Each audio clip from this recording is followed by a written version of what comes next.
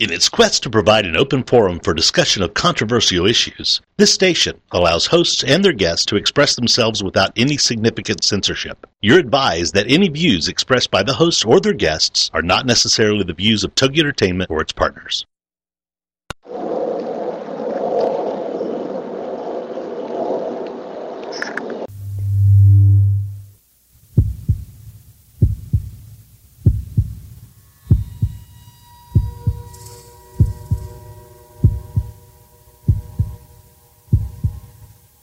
Come with us on a journey into the unknown, the unexplained, and the unbelievable. We will test your senses and challenge your beliefs. A world where science and religion clash. Or do they? You will meet real people and hear real stories, but you will not believe. You will witness strange sights and hear strange sounds, but you will not believe. This is the New England Ghost Project. Welcome to the nightmare. Good evening, everyone, and welcome to another edition of Ghost Chronicles International. I am Ron Kolick, slightly frozen here in freezing New England because we have the elections going on, and I've been holding signs since 7:30 this morning, and I may never warm up. But anyways, joining me all the way across from the pond is Mr. Parascience himself, Mr. Stephen Parsons. Good afternoon, Vietnam. America. That's cool. Hey, did you see it then? What? The Wall Street Journal? I can't find your article. I went through them all. There was nothing in there. Oh, yes, there was. What channel? I mean, which month? Which day? Halloween. Thursday, Friday. Front page, the A-head. I looked on 3. Oh, let me read it. It was going to be on Thursday. No, it was on Wednesday, Halloween. Oh, that's why I couldn't find it. I had my friend at the gas station hold me the copies, and bummer. So, tell me, how was it? I thought, well, I'm biased, obviously. I thought it came out rather well. I shall just read you the opening line. If there is a gold standard in ghost hunting, Steve Parsons is probably it. Oh, boy. Seriously? Last year? That's not bad, is it? I mean, come on. That's what we call... That's what we call paid the journalist, got a good story.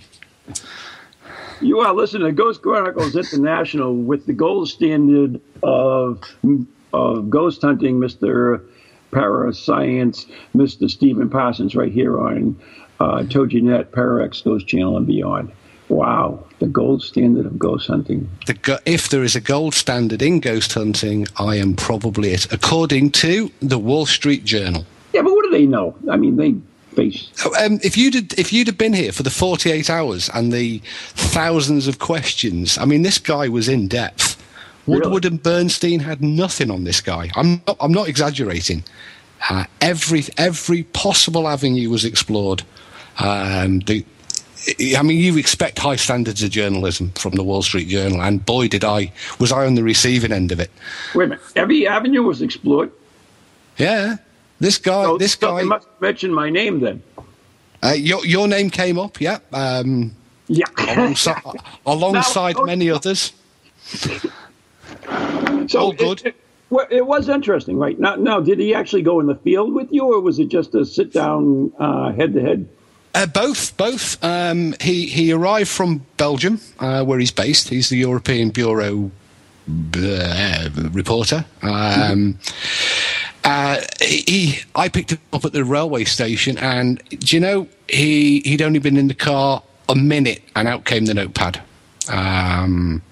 And then it was for the next 24 hours solid. We went out to Carew Castle, haunted location near us, did some stuff out there, showed him around, back to the home office, lots more questions, went out for a meal, lots more questions, spent the evening together, hundreds more questions. Who paid for the meal?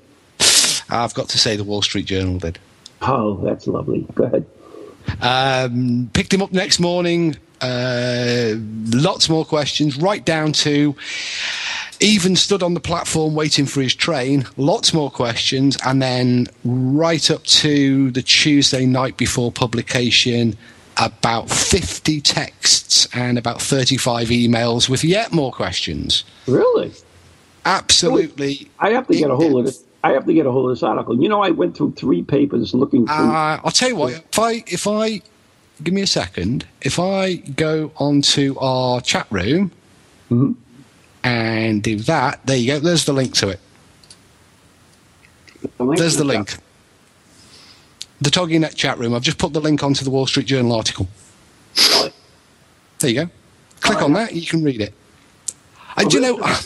I'm starting to sound like Richard Felix now, aren't I? Gratuitous self-publicity. There's a real original tagline, who are you going to call? Well, come on. It's Halloween. Huh? It's Halloween. That good of a journalist. He's got that dribble. Could have been worse. Who are you going to call? Come on. It could have been worse. Okay, if you say so. Anyway. I am posting this link right up on our page. If we say enough of the Richard Felix gratuitous self-publicity and on with the show. Hang on, no, I want to get this posted on our Facebook page, which is Ghost Chronicles International. Okay.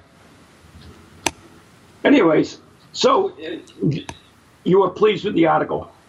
I think it's well balanced. It pulls up different perspectives. Some people, it deals with somebody who says I'm too scientific, and then talks to Professor French, who says I'm possibly too much of a believer. I think that's balanced. See, if you're going to upset people, you upset both sides equally. Well, the thing that I'm interested in is, did you come across very negative on the ghost hunting end? To be honest, what he's done he's had to condense it down to, a page. There's a whole lot of stuff that I thought... to be honest with you, before it was written, I was actually a little trepidous, because I thought maybe my line about against amateur ghost groups trampling all over everything was going to come off a little bit hard, but no, it's well balanced, and it does actually say that I've been on TV too, and it's opened doors for me. As he says, I am to some degree a beneficiary of television ghost hunting, but yet that I also point the finger of blame towards some of these shows for sidelining the serious research. So, It's that double-edged sword that you and I have talked about so many times. Yeah, I don't know. It's just, I think of all the magazines that are newspapers that could do an article on it, I would think that the Wall Street Journal would do a pretty detailed and even article, I would think. Yeah, I think it's come out very well balanced. Okay, I've got no complaint. I will have to look at the link and express my opinion on it. I look forward to it. Yeah. I was actually interviewed by the Hong Kong Morning Post. Did you know that? No. No, this was several years ago. They were looking for proof of the paranormal, and I had told them that there really wasn't proof of the paranormal. It was just that you could perhaps get evidence, but could you really say it's proof? And I would say no. So, anyway. Well, I had that same question put to me. Do you believe in ghosts? No, sorry. His last question as he got on the train was, do you believe in an afterlife and that we survive death? And it's a question I've always tried to dodge, but yeah, I think I gave him an honest answer, and I think the honest answer I gave him was, I hope so. I would like to believe in an afterlife, and I hope that we do survive death. I certainly wouldn't like to come back as a soap bubble that throws stones and talks to flashing lights. The whole thing is it's the epitaph on the tombstone of the atheists, all dressed up and no place to go. Actually, do you know what it's going to say on mine? What? told you I wasn't well. That's an old one. I know, but it's a good one. I remember one from childhood, that was on an American tombstone, actually. A photograph. Here lies poor old colourblind Jed, thought the lights were green when in fact they were red. I like that one. That's in an American graveyard somewhere. Maybe Really? we can find it with cemetery tripping. Yeah, I'll put it in right on that. But anyways, I don't know if you know it, but we have an election over here today. Really? Our news is full of it. Something about Osama bin Laden and Mitt I don't know, Romney? Is that right? Yeah, that's exactly right. I'm just looking for someone. Vote for Osama. Obama. Or is it Osama? It's Obama. Obama. Isn't he the guy born in Kenya? No, he was born in the United States. Well, when he was over in Ireland a couple of years ago, he was claiming Irish descent, so... I'm sure he was. But then all Americans claim Irish descent, don't they? Anyways, we have like I says, we do have that election here, and so I thought I would bring in an expert in the paranormal. I would consider the gold standard of the paranormal here in the U.S., and that would be Mr. Jeff Belanger. Oh, now there's the name that's the halls of fame. Are you kidding me? No. How are you? Your name echoes right across the Atlantic, Jeff. Oh, that's good to know. That's and then it echoes back, and I hear all kinds of obscenities in the echo. You better believe it. Not from this station, you won't. Well, thank you, folks. Hey, good to be here. Happy Election Day. We're not having one. We're just suffering from yours. No, we all are. You know, the good news is just a few more hours, folks, and we don't have to put up with these horrible ads anymore. Not enough mudslinging, I think, this year. I think that might be it. But you know, if I was out holding signs for the election, because I'm a good old Republican, so I was doing that. And freezing my ever-loving you-know-what off. Right. And I was thinking, I wonder, I mean, Jeff has written a book about who haunts the White House. I wonder, during an election like this, do you think there is a more paranormal activity than normal?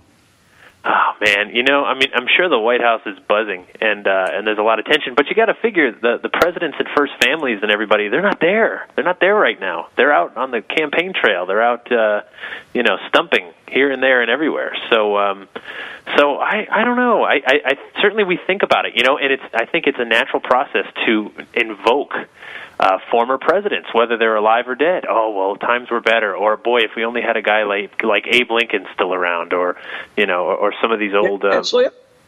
Sorry? Abe Lincoln, Vampire Slayer? Yes, because we have so many vampires now. I don't know if you've ever been to the movies, Ron, in the last couple of years, but the vampires apparently are everywhere, and we need Abraham Lincoln back to take care of them, to dispatch some of these many vampires. Right. And we know... Few people know that Abraham Lincoln was a vampire slayer. Yes, I know. Who knew? It's so that sounds like a book premise that was invented over a lot of drinking, doesn't it? I mean, can you just see them at the bar and they're just like, I have an idea. Abe Lincoln as a vampire slayer. Because Queen Victoria was also a well-known vampire slayer. She was? Is someone writing this down? There are books. Queen Victoria and the Vampire Slayer.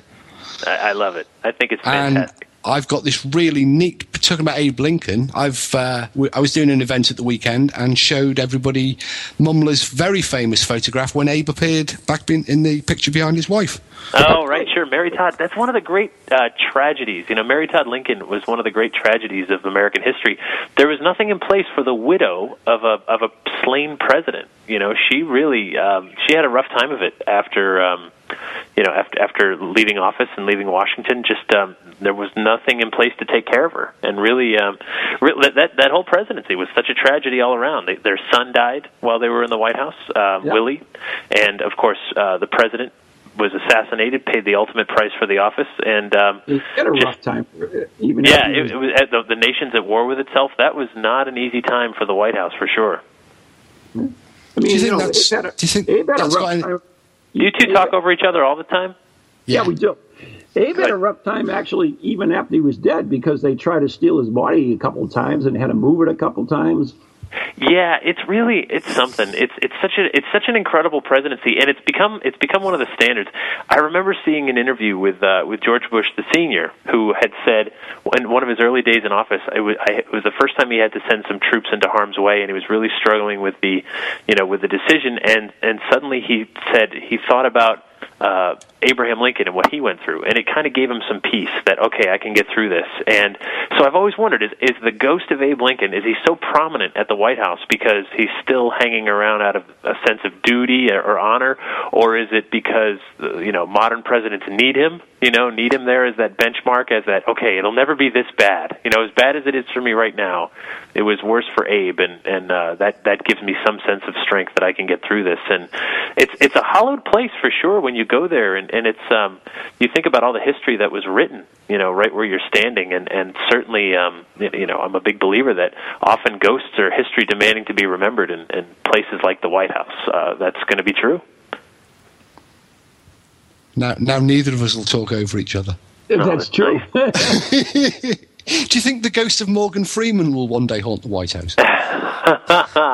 He's going to haunt every movie voiceover ever, I think. For at least a few years, you're going to hear his voice echoing in voiceovers because it's just so good. We have an insurance company over here called More Than, and they use a sound-alike guy called More Than Freeman. Oh, nice. So we have him advertising car insurance, pet insurance, house insurance. There's nothing that guy can't do, I'll tell you. But yeah, no, I think if we look at ghosts as just this history demanding to be remembered motif, it's part of the reason why these historic locations, why palaces and castles and historic buildings like the White House are just so revered and hallowed, because you can't help but recall the history when you know it, when you have an understanding of it, appreciation for it, and then you go there. I have little doubt that there's a reason that it replays for people, whether it's something residual or whether it's something truly still there. I mean, think about what's involved. If nothing else, in regard to U.S. presidents, think about the pictures, and this is all of them. It doesn't matter where you stand politically. Look at a photo when they take office, and look at the photo when they leave office. They've aged decades, in 4 years or 8 years. They've just put on many, many years that it can't be an easy job. Yeah, and you have done perhaps more research on the White House than anyone, I think, especially, the ghosts of the White House. And you have, you've talked to a lot of people, you've researched some papers. I remember, was there something about George Bush, his White House, that had to be declassified? It was the first Bush presidency. So what I did, there's some amazing resources out there. The presidential libraries, which every president, for the last 60 years or so, has set up a presidential library, and that's the building that will hold all the material from their presidency. And that's everything: handwritten notes, emails, you name it. It all becomes public record. Now, some of it is classified. Some of it's classified for very good reasons, and some of it's classified for ridiculous reasons. When I was working on the book the first time, I called every presidential library, and I got every reference to ghosts in the White House. I got copies of letters from Hans Holzer requesting an investigation in the White House. It was denied. I got every reference, and then in the Bush presidency, they said, I have two here, but they're classified. Do you want to file a Freedom of Information Act? And I said, well, yes, of course I do. Inquiring minds must know. And so, I forgot all about it. The book came out, and that was that. And then a year later, I received in the mail that one of the two items had been declassified. And I went, wow, I'm ripping this open thinking, this is like the greatest journalistic moment of my career so far. And I rip it open, and what was declassified was a handwritten note from George Bush the senior to David McCullough, the author of all those great biographies, those great historical biographies. And the note, I'm paraphrasing here, said something to the effect of, either the White House truly is haunted, or the thunderous applause is still reverberating around the building from the lecture you gave last night. Thank you so much for coming here. I really appreciate it. That was it. That was classified, now declassified, thanks to yours truly. And you know the funny thing? As soon as I read it and I looked at it, and I said, I actually felt kind of dirty. I said, here was just a personal thank you from one man to another for something that was done, and really none of my business or anyone else's business. And now it's out there for all to see. Just a handwritten thank you and a little pithy joke at the building being haunted. But there it is. That's just yet another reason why I don't want to be president. I can't have my handwritten notes declassified years later.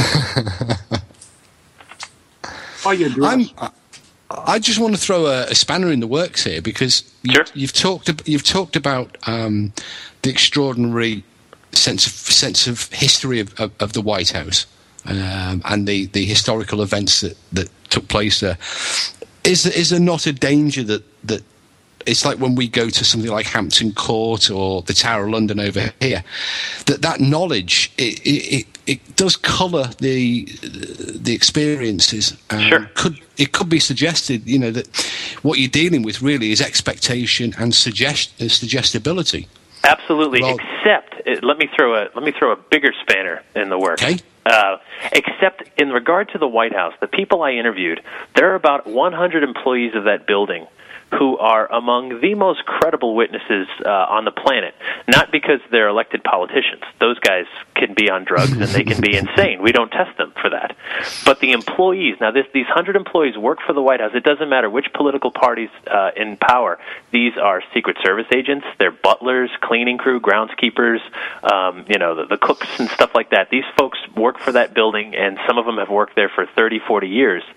And they're drug tested, they're psychologically tested, they're background checked, all because they're around the president, the first family, foreign dignitaries, and so on.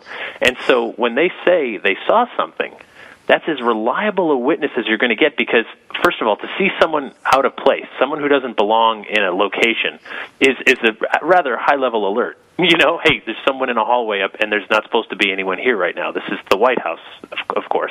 So while I agree with you, with most of us regular folks, that there is some expectations, and we might very well see something. I think with those employees, you got to give them the benefit of the doubt that their job is to be vigilant and to serve this incredible building. And also too, I got to go to the Tower of London once. I got to see the changing of the keys and met with some of the yeoman warder, and those guys are pretty reliable too. You've got distinguished military careers, long-standing and good conduct medal. I think it was like a minimum of like 20-something years before you could even apply to be a yeoman warder. 20 plus years in the military, and so and these guys live there, work there, and they were just telling me very matter of fact about their ghost experiences, and I said, wow, this is great. I love that. I love when you have really reliable witnesses who are speaking about it in a matter of fact kind of way. There's not sensationalism here. They're not looking for their minutes of fame. They don't need it. They work at the White House or they work at the Tower of London. So I love that. I love when history and reliable witnesses come together. It just makes for just riveting ghost lore. No, that was the answer I was hoping for, because certainly, I've never been to the White House. I once flew over it. Not anymore. Doubt it. We were on our way to Atlanta, and we could definitely see the Washington Monument. But I've been to the Tower of London. It's a place I do know well, and it's like you say, there you have some of the most credible witnesses possibly on the planet. Men with, you've already said it, years of military experience, some of the most staid, reliable witnesses that you could wish for, and yet they've had some extraordinary experiences, and these experiences have been properly documented. Right. That was such a great place. Oh gosh, they were telling me stories about how in the chapel, how they've got these kneelers. So if you sit in a chair and there's a kneeler in front of you that you bring down and you can put back up, and how one of the women cleaning was just watching one by one as the kneelers are just going bang, bang, bang, and there was one yeoman warder they called the baby. He was in his 40s, the youngest one, and he talked about his first night there. He had a teddy bear from his childhood on a shelf, and he watched it float into the middle of the room, fall to the floor, and just matter of fact as can be, he said, all right, so I guess I was just introduced to the ghosts of the Tower of London. And I said, that's great, first night laying down and your teddy bear levitates, and I just love that stuff. These buildings are so storied already And if there's anything in the world that could make them even more interesting, it's a resident ghost. So one thing I did want to ask you, Jeff, I mean, did you, in your research, there's a lot of stories about some paranormal activities that were initiated by some of the people involved at the White House, for instance. Yeah, sure. Did you uncover any of those? Yeah, well, we know Lincoln, we know Mary Todd Lincoln probably had many seances in the White House, and we know the president attended at least one of them. President Lincoln was at least one seance to try to contact their son, Willie. The whole family was pretty broken up. He was a pretty special and well-loved kid by all accounts of what you read, just that he was a real character. He would salute foreign dignitaries, and they would salute back, and they said he was just a charming, smart kid. And would build forts up on the roof of the building, and just really well liked and well loved by not just his family. So really broken up. The president attended at least one of these seances and paid a political price for it. The papers, were saying, "What's this president doing, having psychics in the White House?"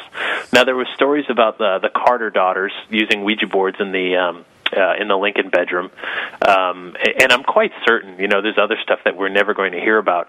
You have to remember, once you're up above the first floor of the White House, those are the living quarters. And the only way to get up there is by invitation of the first family. The Secret Service are not supposed to go up there unless requested or there's an emergency and duty calls. So the only way to get up there is by invitation of the first family. And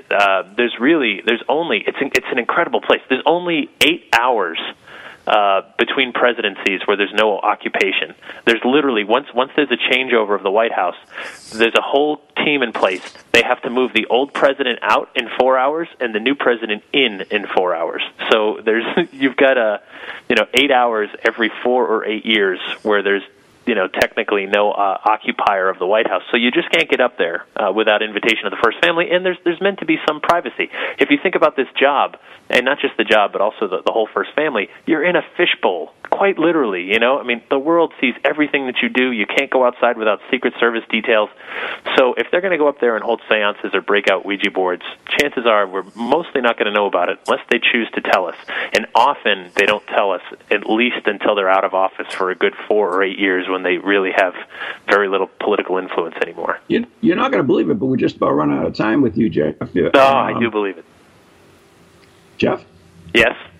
Okay, you just faded off on me there. I'm sorry, I was turning back into a ghost. I'm going to talk to you tomorrow night on Ghost Chronicles Next Generation, along with Nick from the Ghost Adventure, as I understand, right? Sounds good. So I'm going to let you go, unless you have anything else you'd like to add. I just want to say vote if you haven't already. Vote early, vote often. All right, Jeff. And I'd just like to say that was an absolute pleasure listening to Jeff. Well, thank you very much. So, Jeff, thank you very much. It's been Jeff Belanger. We'll talk to you tomorrow. Good night, Jeff. Welcome to TogiNet, radio with a cutting edge. Feel the need to do some soul searching or make some changes in your life to create a more positive future? Then Circles of Wisdom is just the place for you. Circles of Wisdom is a metaphysical bookstore and more, located on Route 28 in downtown Andover, Massachusetts. We carry a large selection of books and music, crystals and gemstones, jewelry and gifts, sage, aromatherapy, and so much more, all in a relaxing and welcoming atmosphere. We offer classes on a variety of topics like yoga, Reiki, psychic development, alternative healing, and personal transformation.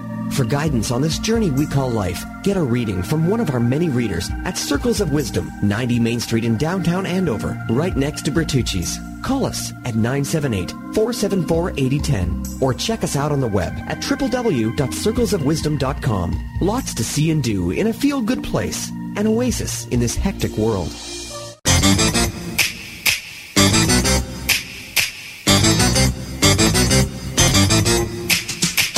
They're creepy and they're kooky, mysterious and spooky. They all talk gobbledygooky, the Parax family. The shows are paranormal, not stuffy but informal. The topics are abnormal, the Parax family. They're strange, deranged, unrestrained. So grab your favorite brew, it's time to rendezvous as we give awards to the Parax family. Take 6 6427. All right. Hi, I'm Ron Kolek, author and lead investigator of the New England Ghost Project, New England's own Van Helsing. And I'm Ann Kerrigan, the blonde bombshell, and I'm the lead investigator of East Bridgewater's Most Haunted. And we'd like to invite you to tune in Ghost Chronicles, The Next Generation. Every Wednesday night at 7 p.m. Eastern Standard Time on www.toginet.com. So Ann, what are they going to hear on this stupid show? What are they going to hear? They are going to hear things that they can't believe are happening. Like Beyond Bizarre. And cemetery tripping. Oh, that's your deal, right? Absolutely. Yeah, one of these days you're going to get so scared of one of these cemetery tripping things that I'll have to get a new co-host. I am brave beyond belief. Yeah, we'll see. Scares me. So anyways, if you're bored and you got nothing to do on Wednesday night, tune in to Ghost Chronicles Next Generation with Ann and Ron. See you then.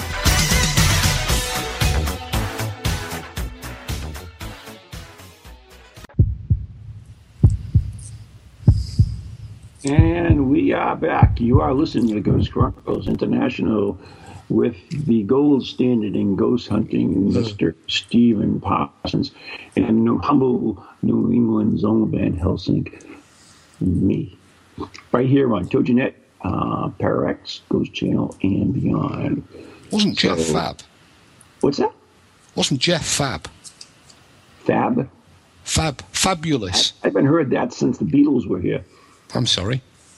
My God! What an absolute fount of knowledge! Right? Was it a proper interview? I don't think he drew breath, did he? But so much information. He is, and he's going to be on tomorrow night along with Nick from the Ghost Adventurers, and Ann and I will be Jello wrestling on them for information stories. Anyways, once again, do you believe? I saw how you kind of correlated the two between old buildings in the White House, and then the presumption that because they're old they're haunted and yada yada and stuff like that. But I mean, you can understand the information you got from reliable interests. I mean. Oh. God, yeah, absolutely. I mean, as Jeff was saying, and is echoed over here with the places like the Tower of London, you have some of the most reliable witnesses available. Men with years of military service who are not there in any capacity to look for ghosts. I mean, obviously they have an interest in the history of the building, and obviously, I'm sure as Cal would say that they're human and subject to all the human frailties. But these people put their names, to the record and the accounts of their experiences, and they must have the highest degree of integrity and reliability, at least to the accuracy of what they perceived. I agree with you. I absolutely agree with you. And, I mentioned the part about some of our rumors about some of the people involved in the lighthouse doing, like seances and stuff like that. And, of course, Nancy Reagan was very much involved in astrology and everything else. I mean, was it the same way for your queens and kings in the UK? Absolutely. I mean, yeah, certainly there are. There is actually a book that deals with that. I think it's called the Prince and the Paranormal, which looked at. I mean, the royal family has got an association with the supernatural and the paranormal, Freemasonry. All of the royal palaces over here have long-standing ghost stories attached to them. Windsor Castle, Balmoral, Glamis, which isn't actually a royal palace, the Castle of May. All of our sort of royal palaces and buildings associated with royalty have not just one, but many well-attested ghost stories. And the royal family itself have an interest. I mean, I know from a conversation that took place a few years ago between myself and a leading member of the British royal family that certainly there are personal interests in some of the ghosts that haunt the royal palaces. I don't think that they've ever gone ghost hunting as such, but they certainly have an interest. Certainly, did they bring psychics in? Did they bring mediums? Did they dabble with divination? Is there any information on that?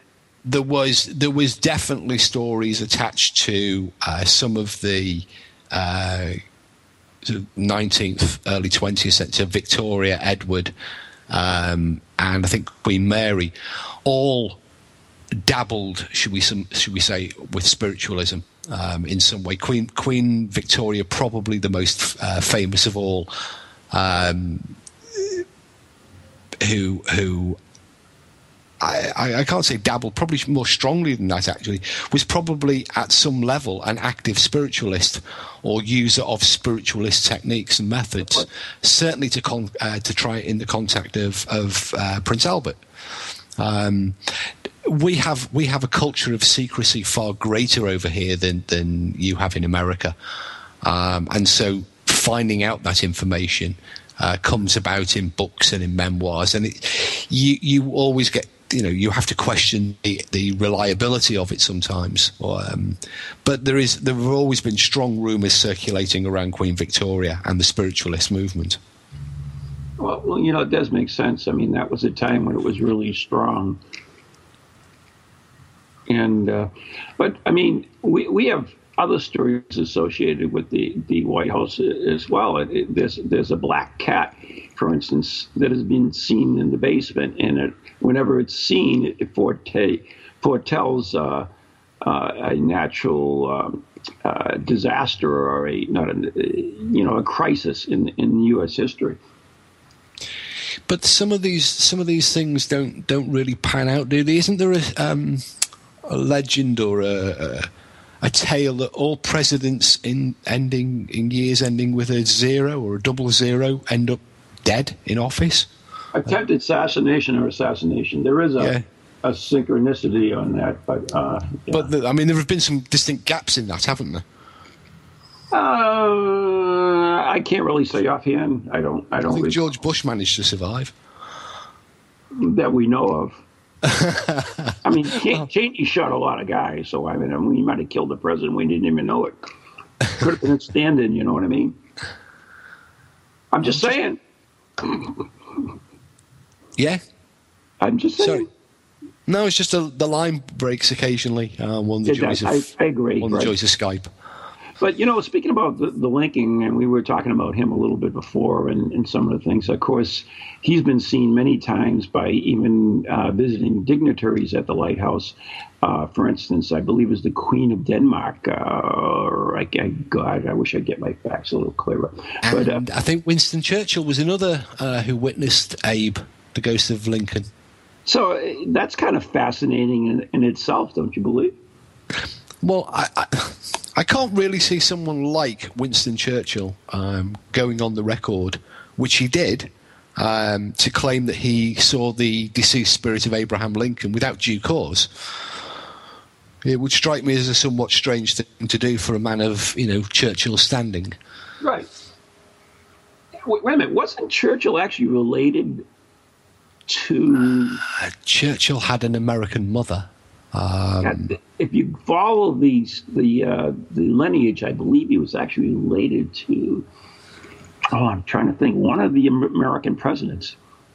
And I'm not sure who at this time, so I don't want to really throw a name out there. But I believe if you go through his lineage, there is like the 7 degrees of Michael Baker or whatever his name is. He definitely had an American mother, and on his mother's side, he was, sort of connected to your first tier, should we say? For the sort of first echelon of American society. So he was terribly well connected, and it wouldn't be at all a surprise to discover that he was linked to or related to one of the former presidents. But he did, I'm virtually certain, see or report seeing the ghost of Abraham Lincoln. Somebody no doubt correct me in a minute and put us both right, but I'm virtually certain. Yeah, and another interesting fact is we talked about Lincoln and Mary Todd and the son dying there and so forth. Did you know that? Of course, in my book Ghost Today, we talk a little bit about the ghost train of Abraham Lincoln that is seen supposedly. Yeah. We're aware of that one over here. That makes it into all of the books. Yeah, but did you know that when they took Lincoln's body to be buried in Springfield, is they dug up his son as well and took him on the same train? I didn't know that. Yeah, and so he was there and his son was both on the train. They actually dug him up to be buried. And Lincoln's body in itself was moved several times once it reached Springfield. There was attempts to rob it and even hold it at a ransom at one time. Cool. Okay, if that's what you got to say. No. Yes, I was sorry. My attention was distracted by. I was trying to answer your previous question, and I've managed to locate the book, The Prince and the Paranormal, which is the psychic bloodline of the British royal family, and in it does quite clearly say that that Victoria was effectively was a practicing spiritualist and took great interest in the spiritualist movement and indeed partook in seances. But it also, although there is, as I say, we have this air of secrecy over here, a lot more so than you in America. Mm-hmm. It does talk about the Queen Mother and Prince Philip all having spiritualist leanings and psychic connections, and talks about also the Duke of Kent and Queen Mary and George V. So there is a quite clear sort of link right throughout all of the British royal family since the middle part of the 19th century, and an active interest certainly can be shown in spiritualist sort of activities. I hope that answers that earlier question of yours. I guess it does. So there was definitely an interest into it, and it just seems that you have so much history, and in your kings. I mean, we don't see our presidents like all over the place, but it seems like your kings and queens are like in every castle and. Oh, one in particular, yeah. Mary Queen of Scots is everywhere. Her and Anne Boleyn, honestly, you can't go into a building in this country without the ghost of Anne Boleyn or Mary Queen of Scots being there. If there was an award for the amount of places a single ghost can haunt, I think it's a straight toss-up between Anne Boleyn or Mary Queen of Scots. Really? There must be 20 plus for both of them. In fact, I think Anne Boleyn is seen in 2 places. Her ghost is reported on one of her anniversaries. I can't remember its birth, death, or otherwise. Mm-hmm. But she's seen in an old family home in Norfolk, I think Bolling Hall. But at the same time, she's also seen in the Tower of London. So there we have a ghost bilocating. I don't know who the Ghosts Union is, but I hope they're getting well paid for this. Well, we once again, we don't know what laws of physics apply to the spirit world if the spirit world exists. So maybe it's not a problem to be 2 places at once. Well, these 2 ex-queens of England and Scotland certainly are busy ladies. Well, they are now. They're dead anyway. Yeah. They probably get a good agent, you know what I mean? Certainly better than some. Yeah. So I want to ask about Halloween. How did you spend it? Oh, you want to go back to that? Well, I've told you what I was up to over Halloween, sort of. Yeah, no. Well, you talked about your great article in the Wall Street Journal. That was all that was important, really, for me. That was all I did that was important. You were having a really good time over there, weren't you? With Day of the Dead, or yeah. We did a lot of things actually. It's an interesting thing. I had some very interesting experiences on different events that we did. Just last weekend, we did an event at the Houghton Mansion in North Adams, and we were in the Masonic Hall up there, and we did a little glass swirling. I think you know about that, right? Not so much throwing, but yeah. I mean, I've seen the odd one get flung about. Glass swirling, right. So I actually had a St. Paul jacket on from the Masons, along with one of the skunk hats. Those big long admiral hats with the fur feathers. Yeah. So I put one of those on. Please. Yeah. And then, of course, I was blindfolded with the Mason blindfold of the secret ceremonies. And we went to the center of the hall and we did glass swirling. So it was interesting because, this is glass swirling. Take it for what it's worth. We're not trying to prove that this is evidence or anything else. I'm just saying we did this. And according to the glass swirling, there was this energy that came through from the Mason Hall that was neither male nor female. And actually, what we kind of got out of it was actually the accumulation of all the energy of all the ceremonies that they did at this place. So in a way, that kind of does make sense even more than if it was a ghost, in that all this energy that is performed in all these ceremonies could be accumulated somehow, and then through glass swirling, to where the device that is, it was exposed. So I found that a little bit interesting. Do you know, there's always a lot to talk about this sort of energy that we give off and it gets absorbed, and it is a very, I can see the appeal of it. It's a very appealing idea that in some ritual or some moments of trauma or angst or stress that we suddenly give off this huge burst of energy that's just absorbed into the walls, and then my problem though comes back to physics. I've got a VCR and a DVD recorder, and I know how the sound and the pictures get onto it, and I know how the sound and the pictures get off it, and it's a very complicated piece of technology. But I still have this problem with the stone tape, which is essentially what we're talking about.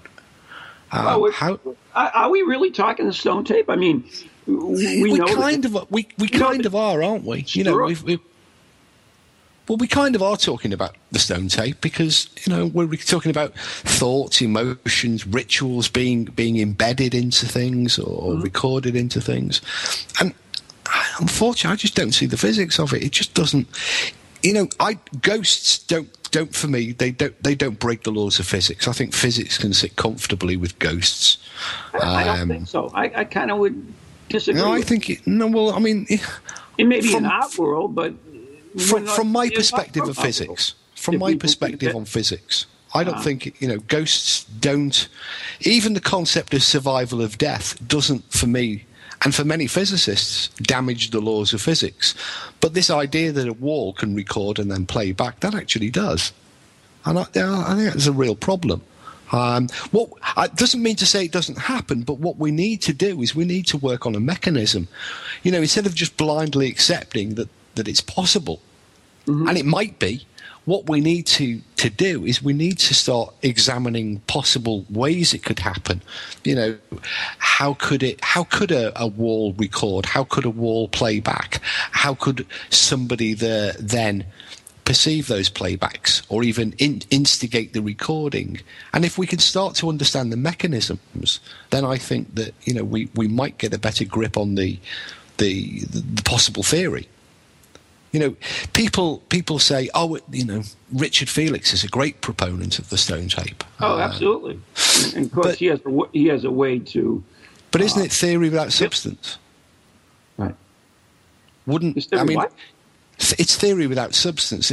You're an environmental scientist. You understand this idea of, if we can find the substance, then the theory will fall into place. If we can find a mechanism by which somebody can record even inadvertently into a wall and then inadvertently pick up those impressions decades, eons later, then we're halfway there, aren't we? We've got the mechanism. What if energy travels dimensionally? Yeah, but these are just there are lots of theories, but nobody, to my knowledge, anywhere within paranormal research or parapsychology has ever gone out to deliberately develop equipment or experiments or to test this idea of can a wall record? Can it record anything at all? Mm-hmm. And that to me is the problem. Somebody in the chat room is talking about water, and I've got a rant somewhere on the Parascience website that looked at the possibility of water being a recording medium. Mm-hmm. But I think instead of just accepting these ideas, it's like the poltergeist one, isn't it? Poltergeists are always or nearly always involve prepubescent teenage girls. In fact, the documents invariably suggest that, well, in actual fact, they don't. There are just as many middle-aged and elderly people inflicted by a poltergeist as there are, prepubescent teenage girls. And yet, every parapsychologist, every paranormal researcher trots it out like it's a stated fact. Like it's fact. And it just isn't a fact, is it? It's just an unproven theory.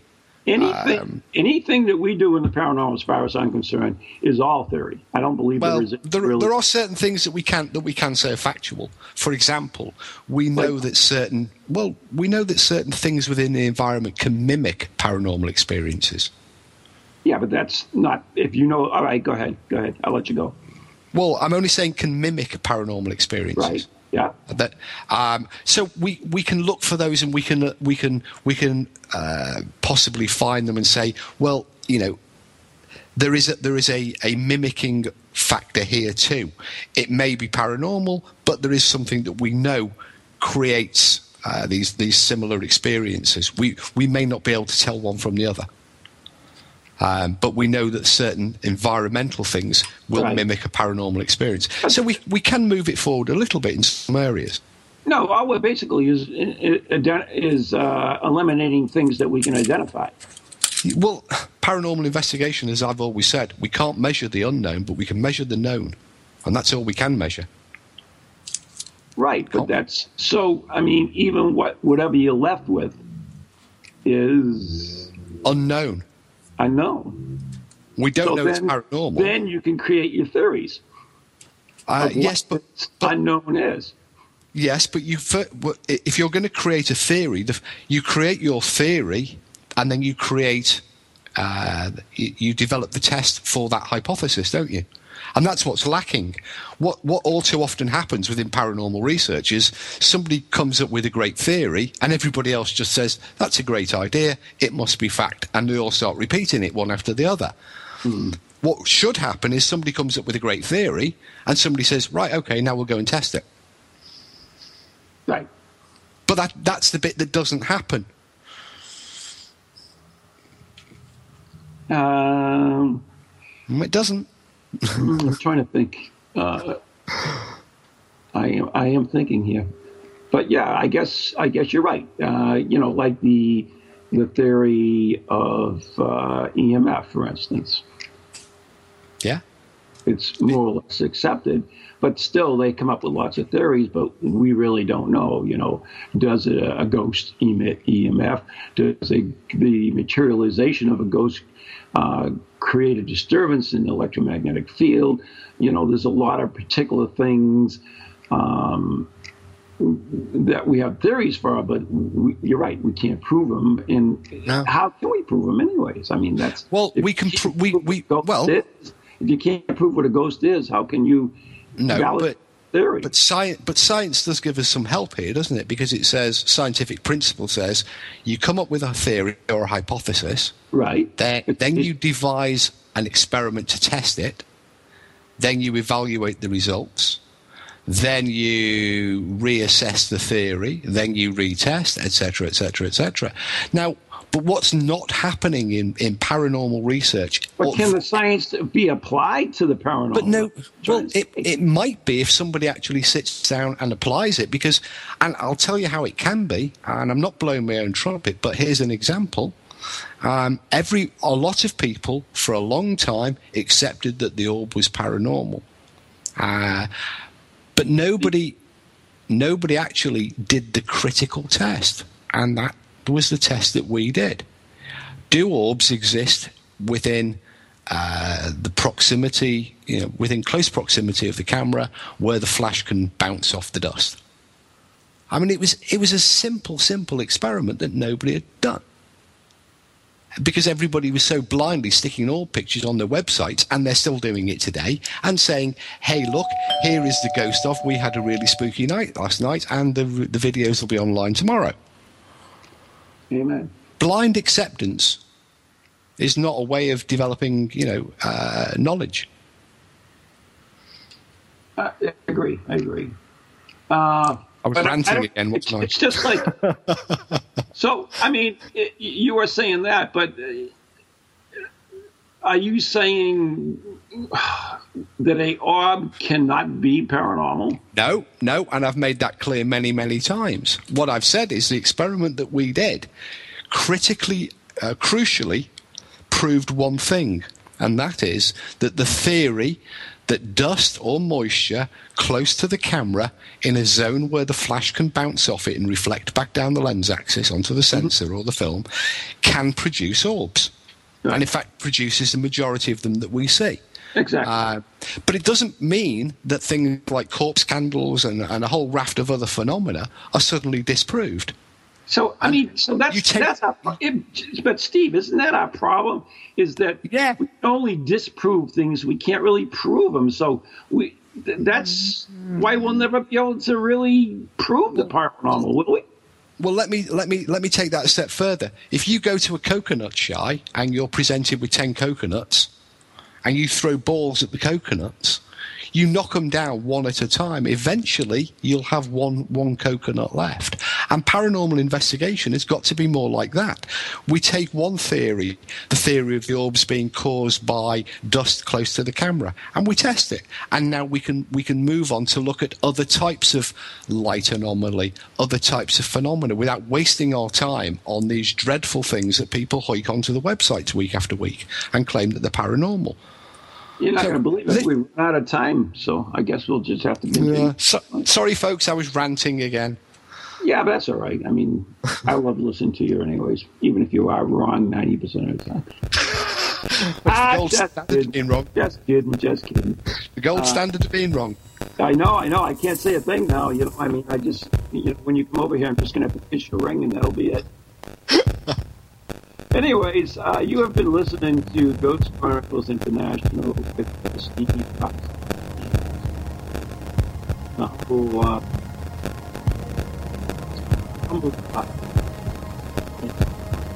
So, anyways, tune in next week. Good night. God bless. Good night. God bless.